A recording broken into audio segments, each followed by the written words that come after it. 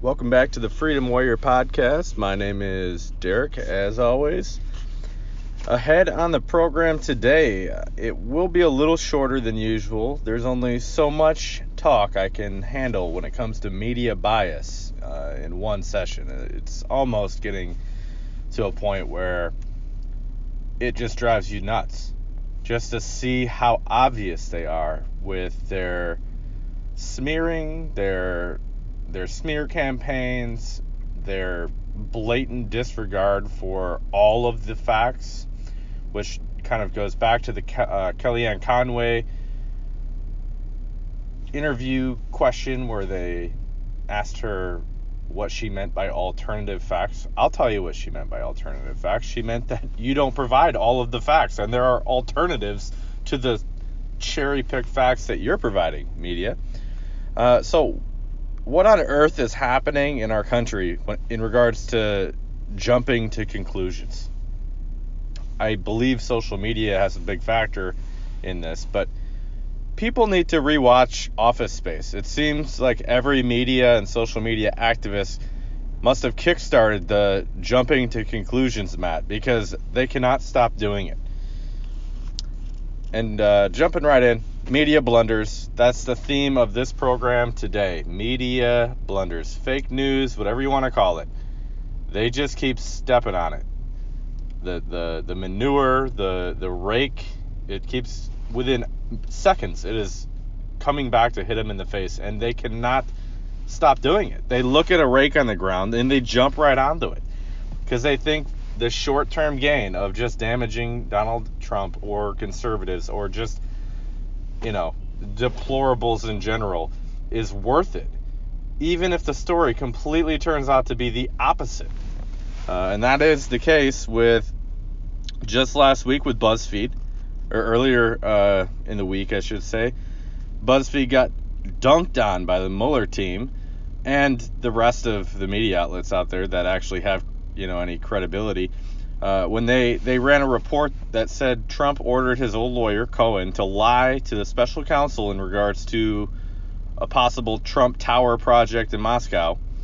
And even after getting debunked by the Mueller team itself, they refused to admit to the lies. They just doubled down on it. They don't care.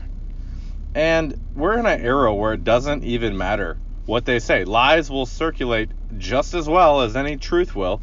And really, who can blame them if there's that much potency to lying and so much, weight behind their lies? They are enabled through other social media platforms running with it, and then all of the other stories that, spawn from that initial story. So if BuzzFeed says something outrageous, the entire news media complex all jumps in head first saying, well, according to BuzzFeed, and then they always say, if true.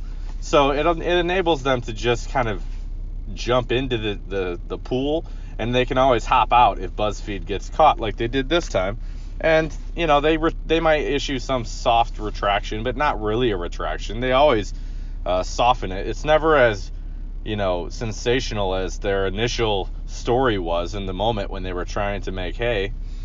So there's the BuzzFeed story. That's just one. How about we go a little deeper into their media bias and blunders this week? Over the weekend, there was the March for Life, which they didn't cover. They just didn't cover it. It's a march which is estimated to be over 100,000 people here in D.C., and I remember specifically reading one mainstream media outlet. I don't even want to give them a click or a name. I'll just say it's a major one, who said that the march had over 1,000 participants. Over 1,000 participants. That's like if a Michigan Wolverines football game, college football game, the biggest stadium in the country, if they had it'd be like watching a full stadium there, which is 110,000, and saying there are over 1,000 people in Michigan Stadium, in the Big House. 1,000 people. 1,000 people are how many people show up to a WNBA game. You're telling me you can't differentiate between 1,000 and 100,000? Even Trump, when he sensationalized his inauguration, numbers were nowhere near that far off. I mean, that's just blatantly off. You are just trying to diminish the weight and power behind that movement, and it's obvious. It's obvious because you don't cover it. You don't cover it at all. It's the biggest thing happening in D.C. It was here, I believe it was on Friday. I believe it was Friday, if I'm not mistaken. And the one thing that they were able to cover was not that. I assure you that if 100 pink hat wearing feminists showed up at the steps of the Supreme Court, they would be there with cameras already, like waiting for him. Because that's what they do. For 100 people, they'll fluff those numbers up. If there were 5 people complaining at the border about Donald Trump, I guarantee you a camera would be there. You couldn't get a camera there quick enough. CNN would have them going through, the express TSA line if it's open after the shutdown. But either way, they would have them there. They would charter a private flight to get them a camera in front of that person. But they can't cover a march of 100,000 people because it's a pro-life march, and that's really what it boils down to. How can an entire media industry simultaneously neglect to cover such a huge march, but they have such a hair trigger when it comes to even the slightest provocative story that has absolutely no credibility or weight or authenticity? They can just run with that and then cover it up after the fact. At that same march, the one thing, as I mentioned, they did manage to cover was the Covington kids. Because for about 1 second there on Friday or Saturday, whatever day it was, they thought they were onto something. And again, the rake syndrome, where they step on the rake and it immediately comes back to bite them, it was in full effect. So this is one of the more egregious examples of media bias and weaponization that I've ever seen. It was kind of a hybrid of all of those just epic social media backlash moments, but it ended up being completely fake, which that's what differentiated this here. And also it involved children, innocent children who were not guilty of anything.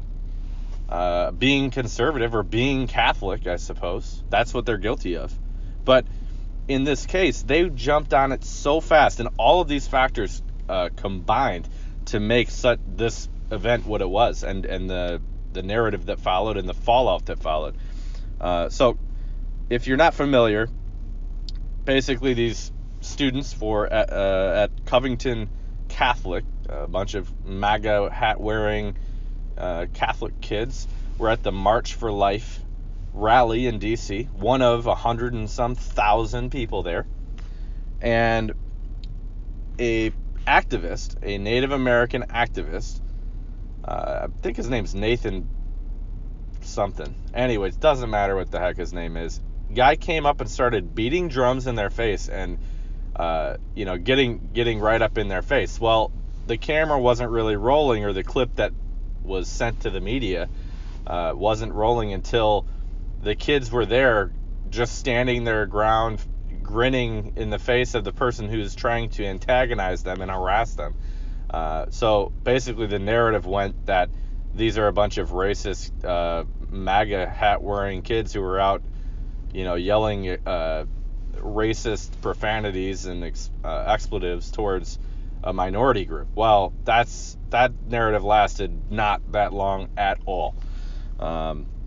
So at this point, Covington Catholic is now a smear. I mean, to put that on your resume is going to permanently be tarnished. This reminds me a lot of the Duke lacrosse case, except at least in the Duke lacrosse case, you could make an argument that it was, there were severe charges that had to be investigated. You can't just throw those out. But in this case, these kids did nothing wrong. And the social media and even mainstream media all latched onto this and started condemning him. Not just them, of course, blue check mark Twitter celebrities, and how it always goes. So all of them started rushing to judgment, and within minutes, the reputations of these kids were ruined for the foreseeable future. The rush to judgment was a bowling ball headed down the lane. These kids had no chance, and even after the truth came out, it didn't matter. The damage was done. That's why this fake media stuff, fake news stuff is so damaging. Because the truth doesn't matter after tomorrow. The truth doesn't even matter 3 hours from now. The truth matters the moment you click the tweet, the initial tweet, the moment you run the initial story.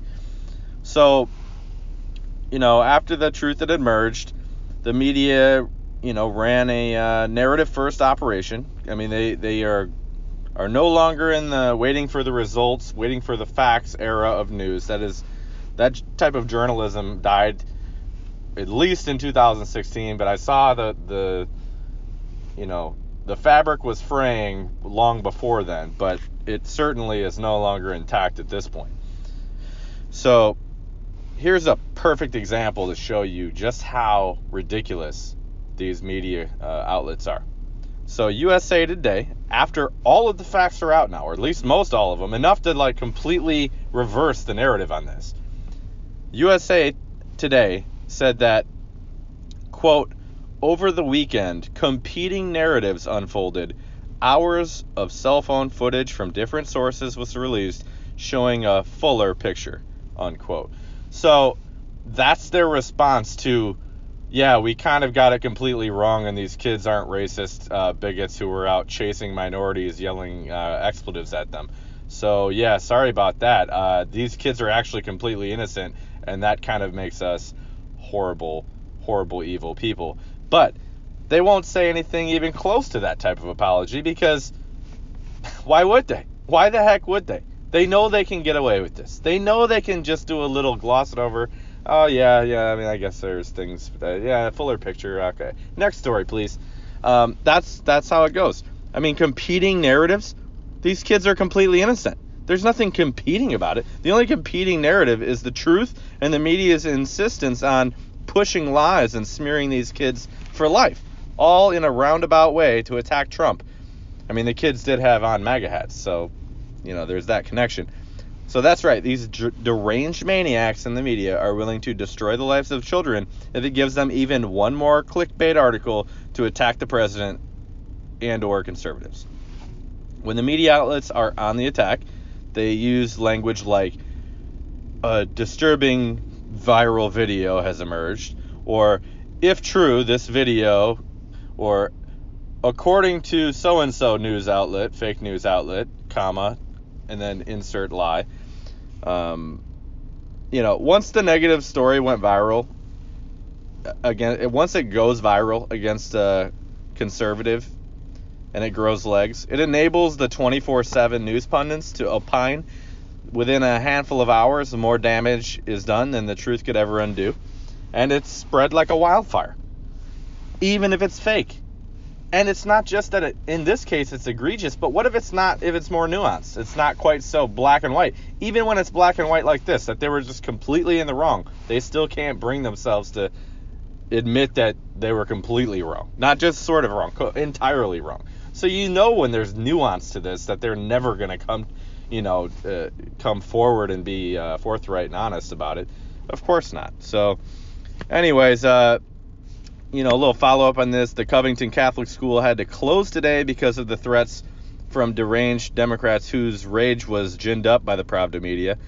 And the media won't even cover the fact that the school had to close because of this. So these kids' lives were ruined. And the entire school had to close today because the media were running a campaign against these kids and the school, essentially. And probably Christianity more broadly. But I'll get to that in a minute. The fact that these kids were approached first and kept their composure despite being antagonized and harassed is kind of a key detail. I mean, what makes the media fake is not what they won't cover or the stories that they refuse to cover. What makes the media fake is that they won't cover particular stories or that they refuse to cover them in full. To, accurately cover this story, you would have to mention the full timeline and all the key details. So one of the big key details is, these kids were harassed first, and they did not go instigate this, and they didn't say anything back. The fuller video showed everything. And then also the fallout after the fake news story, that's sort of a huge detail as well. The fact that the school is closed, the fact that these kids' lives are being ruined all over this, the fact that there's lawsuits pending against major news outlets, like I believe the New York Times, maybe USA Today. Yeah, that's a big deal. And then how about the Karen Pence story earlier in the week? Speaking of attacks on Christianity, I won't go into this long, but the media immediately began attacking Karen Pence for taking a job at a Christian school as an art teacher. Almost every story was framed in a way to spotlight how the school doesn't allow gays or is bigoted or homophobic, this and that. If that's the only conclusion you come to when a person begins working at a biblical school, I don't know what to even tell you. In related news, Christians condemn Tinder and excessive drinking. I mean, what do you expect is going to happen at a Christian school? I mean, do you notice the theme with all of these stories and these media gaffes? Almost all of them involve attacking conservatives or Christianity. So don't tell me these news outlets are, down the line and they're fair and they're balanced and whatnot. They're not even close. They jumped at the opportunity to attack Karen Pence for Christianity. They are drooling at the opportunity to attack some innocent kids based on some viral video that wasn't even the whole picture. They were eager to show anything other than the March for Life itself. The one story that they found time for was a fake one that may get them in trouble legally speaking, and hopefully so. Next up, second and third order effects. So a story on the Wall Street Journal today brought up a great example of why second and third order effects can be so dangerous. What are second and third order effects? Well, essentially it's just the good idea fairy lands on your shoulder and you think, oh, I've got to do this. And then you don't anticipate the effects of that decision. You don't properly vet all possible outcomes. You don't properly analyze all the variables. You don't take everything into account, and then the second and third order effects take place. Well, in the case on the Wall Street Journal article, Los Angeles reduced the number of traffic lanes to make way for bike lanes. And their reason was to make it more green and to eliminate traffic fatalities in the city by 2025. The initiative is called Vision Zero, which is appropriate because they obviously couldn't see the second and third order effects of this plan. The plan focused on reducing 4 lanes to 2 for about a 1 mile stretch, roughly. And then it added bike lanes separated from traffic by parking buffers. And this project is part of Mayor Eric Garcetti's Vision Zero initiative. The initiative was started, by the way, in Sweden in the 1990s, which is fascinating that the Dems always are importing Swedish policy for some reason. I don't know why. I can't quite tell. But anyways, what is the result? What are the second and third order effects of this plan? Well, the results are in. My favorite results are in our Democrat policy results are in. Like the old, you are not the father, the results are in, you are not the father. In this case, conservatives, like 9 out of 10 times, are the dancing dad who isn't the father. Because it's like, I told you so. I told you your policies are stupid. I told you this was the dumbest idea ever. And instead, what do we have now? It's hard to celebrate in such a grim scenario here. We're talking about pedestrian deaths having nearly doubled from 74 in 2015 to 135 in 2017, the last year that data was available. So after years of improvement, Los Angeles again has the world's worst traffic. The world's worst traffic. Think about that for a minute. I mean, that is horrible. That is just mismanagement. And that's according, by the way, to the transportation research firm INRIX. And also, miles of idling in vehicles in gridlock have reduced air quality to 1980 levels in Los Angeles. So, increased smog, more pedestrian fatalities, and worse traffic. So, basically, they made everything worse because the good idea was up front. It was the shiny object. It was the short-term looking down to your shoelaces, not looking out at the horizon. It was just looking down at the shoelaces, and that was their solution. Was let's get rid of, an extra 2 lanes of traffic and make way for bikes. Well, who could have ever imagined that reducing LA traffic down to 2 lanes, or reducing it 2 lanes would cause an influx in traffic, or possibly cause a lot of people slamming on brakes, not paying attention, running into pedestrians and whatnot. It's failing in every measurable way. And this is nothing new with short-sighted Democrat policies. So whenever you see policies that they push out, always look at the second and third order effects. They don't ever look at them, or they frequently don't look at the right ones to account for what could possibly happen. And that's why they're dumb. I mean, I'm not saying all of them, but the ones that implement policies like this, the ones that are voting for the Philly soda tax and the Vision, or the Vision Zero initiative in Los Angeles and elsewhere. So many of these policies are idealistic at best and, idiotic, at face value. A toddler could figure this out. I mean, I don't know what these people, how they're so blinded by idealism. But on to the quote of the day, and I will put a bow on this episode of the Freedom Warrior podcast. This one coming at you from George Orwell. Every generation imagined itself to be more intelligent than the one that went before it, and wiser than the one that comes after it. Well, of course, we're living with geniuses who know better than everybody who's ever lived. What else can you say? All right, well, that concludes this episode. I, again, appreciate you tuning in, and have a fantastic rest of your Tuesday.